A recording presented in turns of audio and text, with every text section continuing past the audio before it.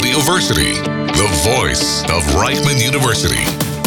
כל האוניברסיטה אודיוורסיטי. Imagine, you've just lost a parent. Until recently, this would have been it. No more communication, no more calls in the middle of the night when you needed to hear some reassuring words. But what if I told you that none of this has to end? Recent technological advancements allow people to record their life stories and share them with their loved ones after they've passed away through AI-based apps.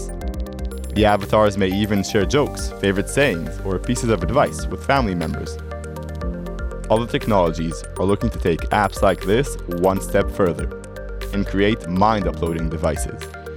Now, I know what you're probably thinking. Mind uploading? Sounds like something out of a Black Mirror episode.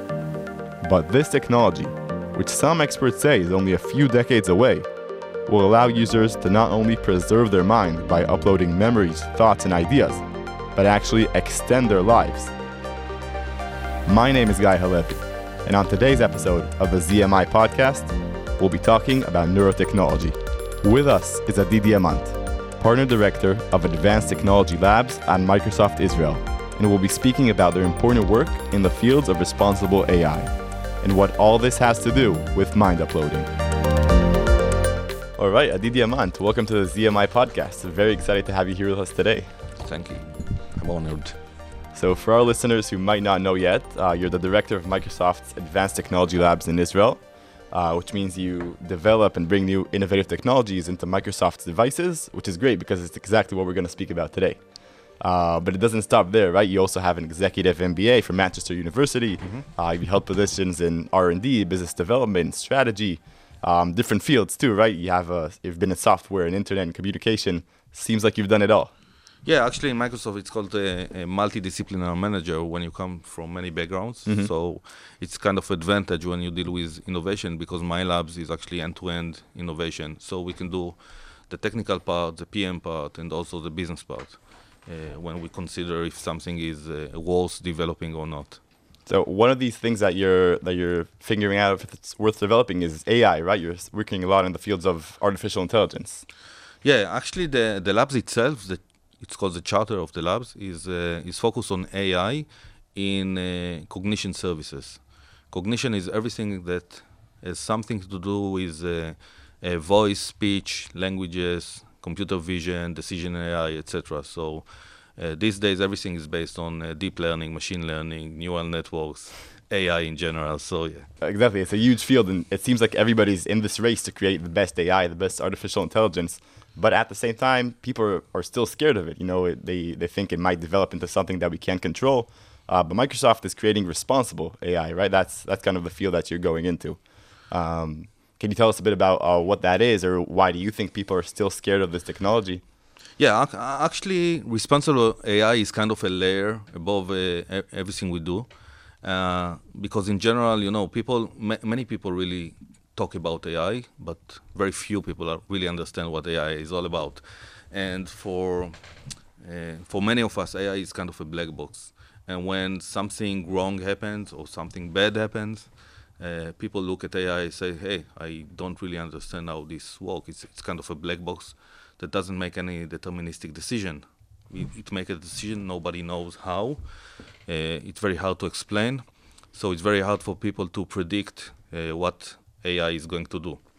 And it's scary. It's scary because if you're not aware and responsible enough to how you develop AI systems or how you use AI systems, it may end with some serious damages, physical damages, financial damages, etc. And responsible AI by Microsoft actually is a kind of combining legal, ethics, and technology. To say, hey, don't be afraid from AI. We are going to make it trustable. We are going to make it.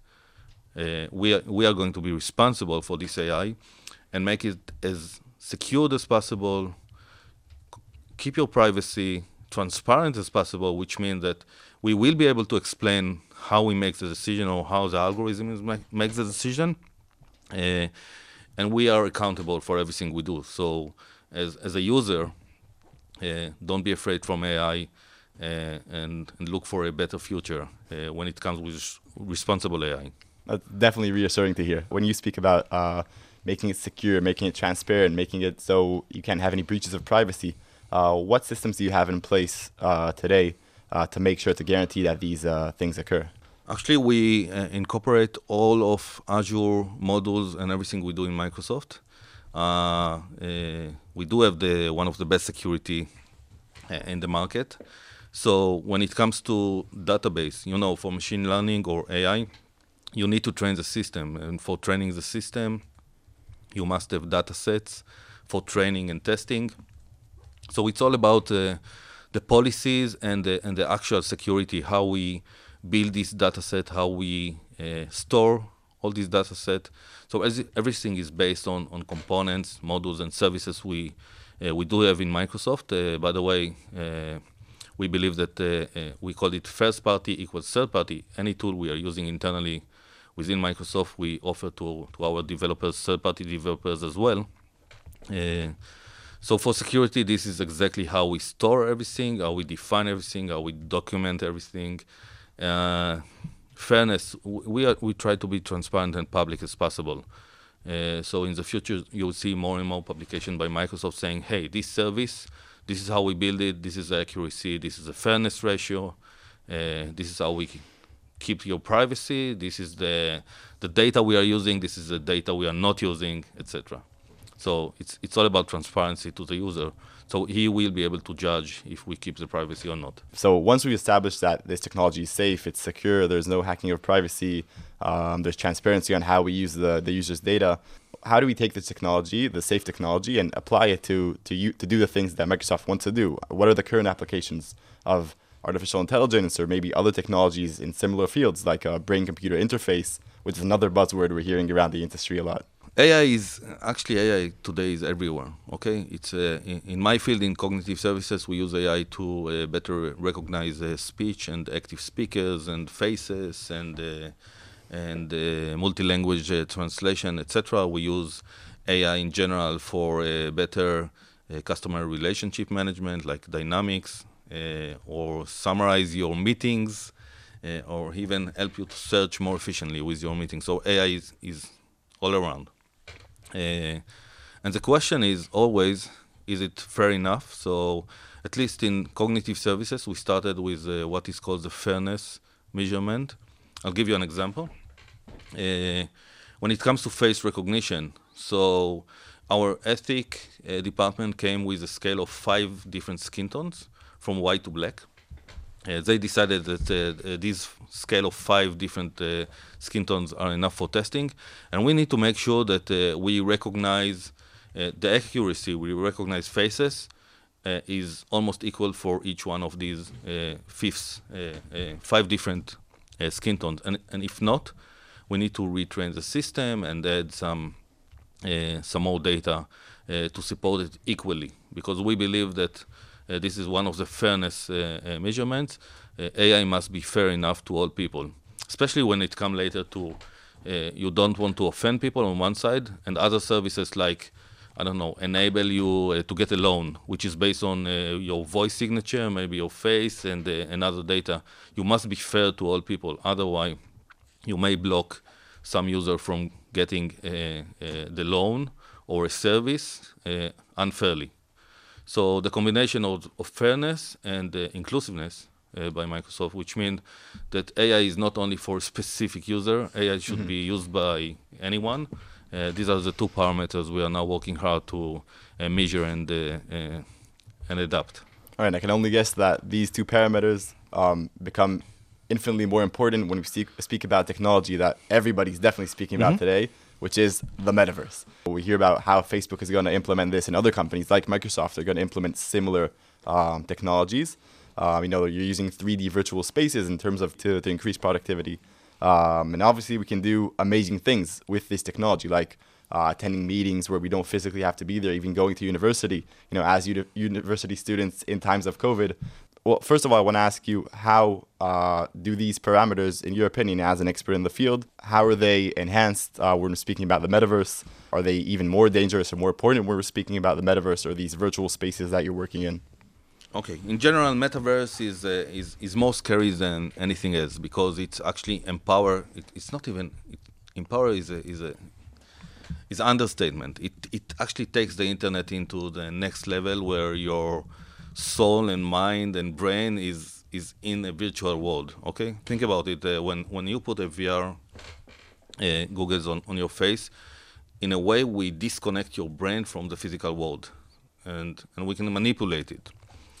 So you are now in a new world that we can actually get more information about you. We can sense you with many other sensors.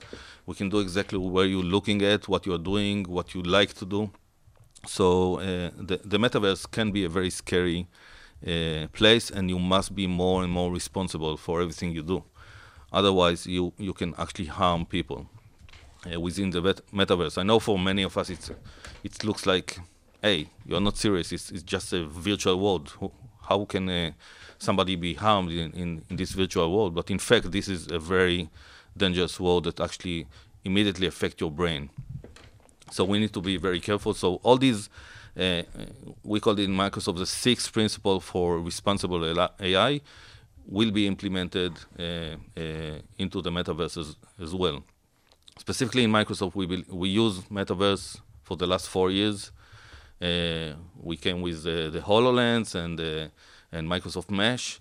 We use it mainly for productivity, and this is our vision. Microsoft has a very solid vision, and I think very responsible one for how we going to build the metaverse, for what purpose, what we are going to do, and what we are not going to do. So we are very focused on the productivity world to help people that now are missing a meeting because they are sick or far away. To participate in a meeting in the most natural and effective way that can be. These days we are less on this virtual world that won't take you to fantasy, hang around, spend your money on clothes, avatars, and stuff like this. So can you explain a bit more about the HoloLens, which we spoke about, for our listeners who might not know the details? Yeah, HoloLens is augmented reality device. Augmented reality means that you can actually see through the glasses. Wow. But we augment your reality with holograms and object. So this is HoloLens. Many companies are using HoloLens these days for training, for designing. A lot of architectures are using HoloLens when you plan manufacturers. These are also using HoloLens. So there are many uses for productivity where you actually augmented your physical world with holograms. We do have VR glasses as well, and also we believe that the way to enter the metaverse or to merge between the physical world and the digital world can be using augmented reality glasses, VR glasses, but also with your tablet and monitor, like the 2D, the traditional 2D screen, just to open the window for this augmented reality world. So this is what we do these days with HoloLens. Everything right now is connected with what is called the Microsoft Mesh. This is the kind of the metaverse world. Mesh actually built with or defined by 4 different areas. One is the presentation. Presentation area is like, am I going to use my avatar? So the way I design my avatar, etc. I can use also holoporting, which means the camera can capture me as an hologram, the nature me, not any avatar. So I can choose how to participate in the world by avatar, by hologram of myself, etc. Then we take play. We work on the special world, which is how to locate an object. If let's say me and you both have a HoloLens or kind of a metaverse device. If I leave an hologram on the table near me, and you will step into the room, you will see the same hologram. So we must save each object in the kind of GPS, like a physical location in the world. So everybody that comes into the room can actually see the same hologram when I placed it. This is the way we build the metaverse using the Microsoft Mesh, which, by the way, is available to third-party developers. So anyone can actually use the Microsoft Mesh to create his own world for his specific needs. The fact that you've been doing this for 4 years is amazing to me. We're just starting to hear in big scale on the news about the metaverse and how it will advance and how Facebook's developing. But you're saying that Microsoft has taken this, a few steps further and have been doing it for 4 years, which is A, amazing to hear. B, we can only imagine how it will continue and develop in the future. And one of those ways that some companies are trying to develop and to take it one step further is something called mind uploading, which would be the uploading of consciousness to an AI-based platform or cloud. And so there we would speak about not only a virtual world where we would experience each other through avatars or through holograms, but actually having our entire consciousness, our entire self, everything that makes us uploaded to a platform, either to preserve our knowledge or to experience an artificial world through that mind uploading. What's your take on all this from your experience in these fields? Oh, big question. Yeah, because this is actually directly touch the world of ethics and technology and responsibility and all this stuff. Because there is a chapter in Black Mirror, a very famous one, when a woman continued to communicate with her dead husband. By the way, I think it was 6 months ago, Microsoft wrote a patent, submitted a patent where you can actually use your mind to continue and communicate through bots or any other artificial intelligence, even if you're dead. So we're already there. We're close. Yeah, what it means, it's close. From AI perspective, when you work in labs of the big companies and other companies, you can really understand how we can do all this mind uploading and how you make someone fall in love with a machine and stuff like all this scary stuff. But the distance between what you can do in lab with, unlimited money, from this stage to the stage that it become a commerce service, there is a long way. But you need to be very careful when you start dealing with this world. And this is also raised the main problem with AI. In most cases, I truly believe that most companies, when they design AI, they mean for good, okay? I really need AI, for example, to help you study better. And I'll take your conscience to support you and enable you to achieve more with your mind, okay? Stuff like this. You really mean to do good. But AI, when the dark side actually, or the opposite side takes the same AI, it can actually misuse it. So being responsible and ethics means that on one end, technically, you need to find ways to block any attempt to use or misuse your good technology. On the other end, you need to create all this coalition, and this is something that Microsoft really believe in. It's not enough that Microsoft adopting the responsible AI. Responsible AI must be adopted by all companies. Okay, it must be a standard because you cannot be alone in this area, because other companies that are not believing in responsible AI will come with kind of irresponsible AI that can be used by the dark side to harm people. If we're speaking about the dark side, it sounds scary. It sounds like so menacing. What kind of dark situations could you see happening in this uploaded mind sort of situation? Stealing your identity.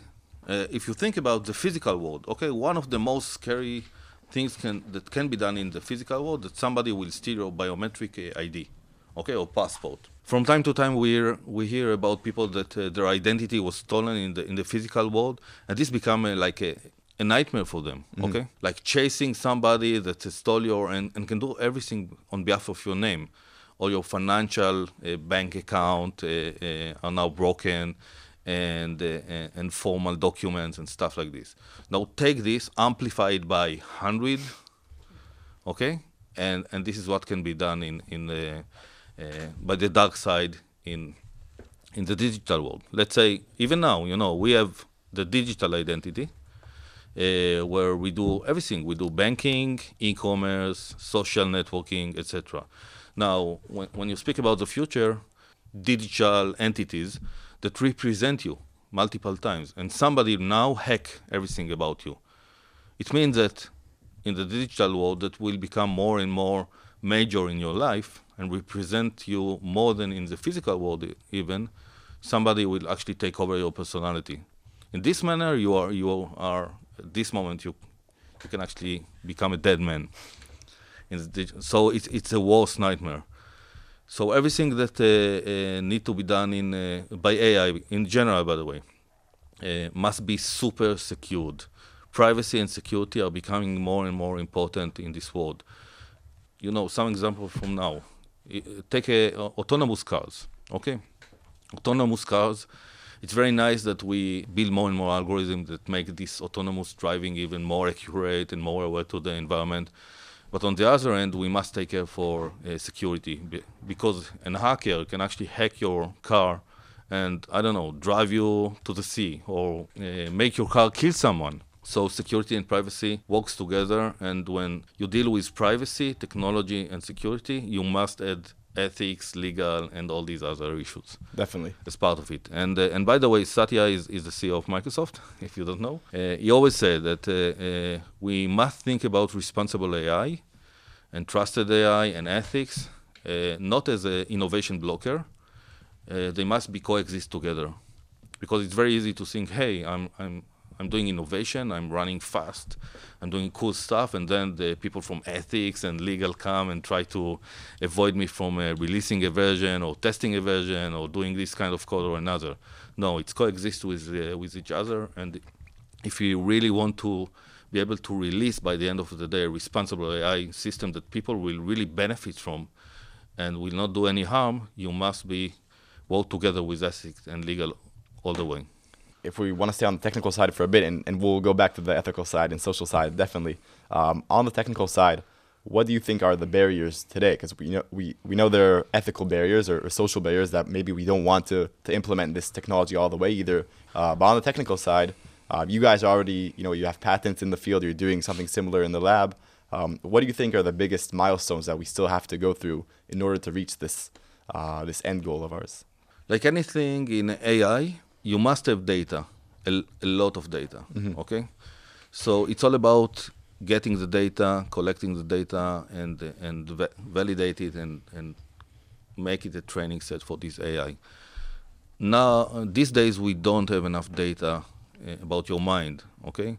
So if you think about brain science that keep researching the mind and understand more about your mind, and we can build more sensors collect data. So over time, we will have enough data to train the AI system. Luckily, I think, today, we don't have enough data, we don't have enough sensor to sense your brain, and we probably don't know enough about all your brain points that can be sensed. But it's a matter of time, money, and that's it. So I was going to say, hopefully we'll reach that point at some point, but we don't know if maybe hopefully is the wrong word. Maybe we need to stay away from that point. And maybe we don't want to collect enough data or don't want to research the brain to its fullest. I don't think we can avoid it. And again, so it's all about the responsible AI. You cannot avoid the evolving technology or improving the technology and go to this area where we can actually sense more and more of your body and your brain, collect the data and make better AI. But hopefully, the companies that actually deal with or developing this AI will be responsible enough, for to target this AI for good reasons, and be responsible enough not to open it to the dark side. All right, so you've kind of steered us back from the tech to the social side, which is great because it's exactly my next question.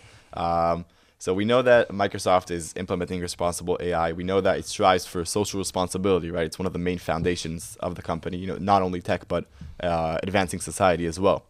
Fast forwarding to the future, to a world where mind uploading is possible, people can upload their mind to a system either to preserve it and to help people learn from it later on, or actually to live in this artificial afterlife per se. Sounds attractive, sounds nice, definitely sounds expensive.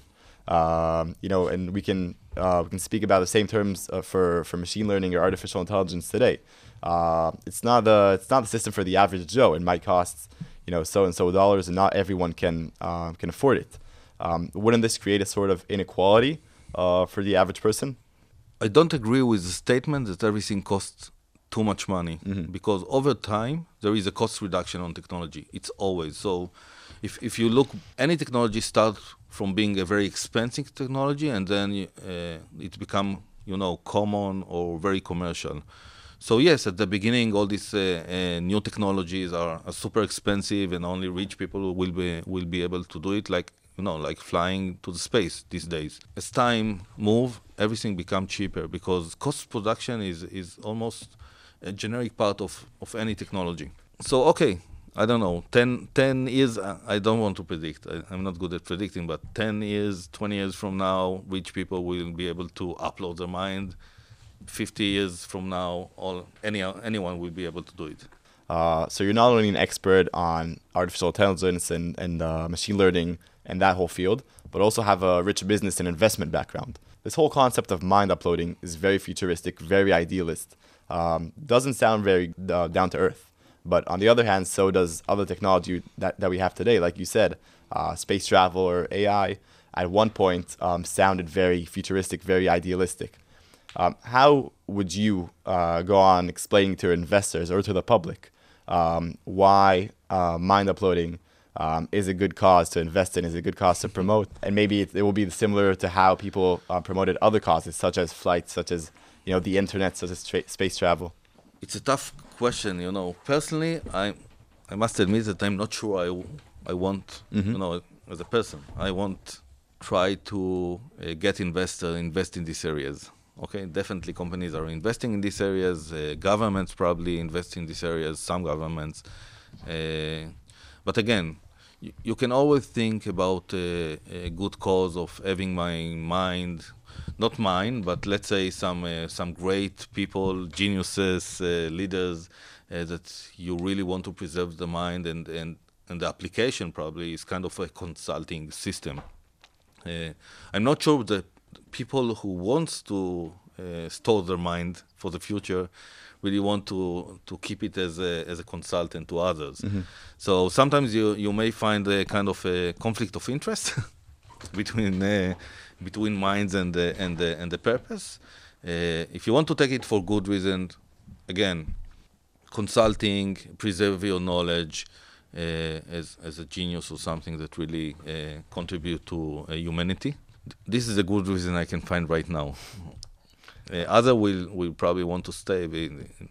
I believe for some people this is like the infinity existence of themselves, if you believe in it. Or maybe one day people really believe that the physical body will be replaced by android and human android, and they will be able to exist because the mind and soul will be kept. Again, and soul is a very philosophical question in this aspect as well. All right, so I think that brings us to our final question, which is a big one. Would you, Adi Diamant, upload your mind to this platform? Personally, I'm not going to do it. I definitely believe in technology. I find it very nice that technology and medicine know how to extend your life. So if in the past we used to live for 40 years, 70 years, we may live longer. But I think it's enough, You have to free space on this earth for young generation. So I don't have all these inspiration or expectation to live more than I need to. But again, this is my only personal view. That's the view we want to hear. So Adi, first of all, thank you so much for your time. Really appreciated speaking with you, hearing what you have to say. We definitely learned a lot through the podcast today. I know our listeners did too. And hopefully we can see each other in the responsible, safe, protected metaverse. Thank you for listening to the ZMI Podcast. A big thanks to Adi Diamant for joining us today. This podcast was a collaboration with the Tzvi Meitar Institute and IDC Radio. I want to thank my co-producers, Jacob Freund and Hila Tavdi, as well as Inbar Carmel, Dov Greenbaum, and Yvonne Saba. My name is Guy Halevi. See you all in the metaverse.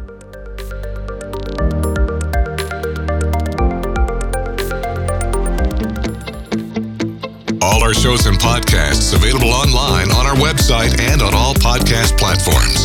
Search Audioversity.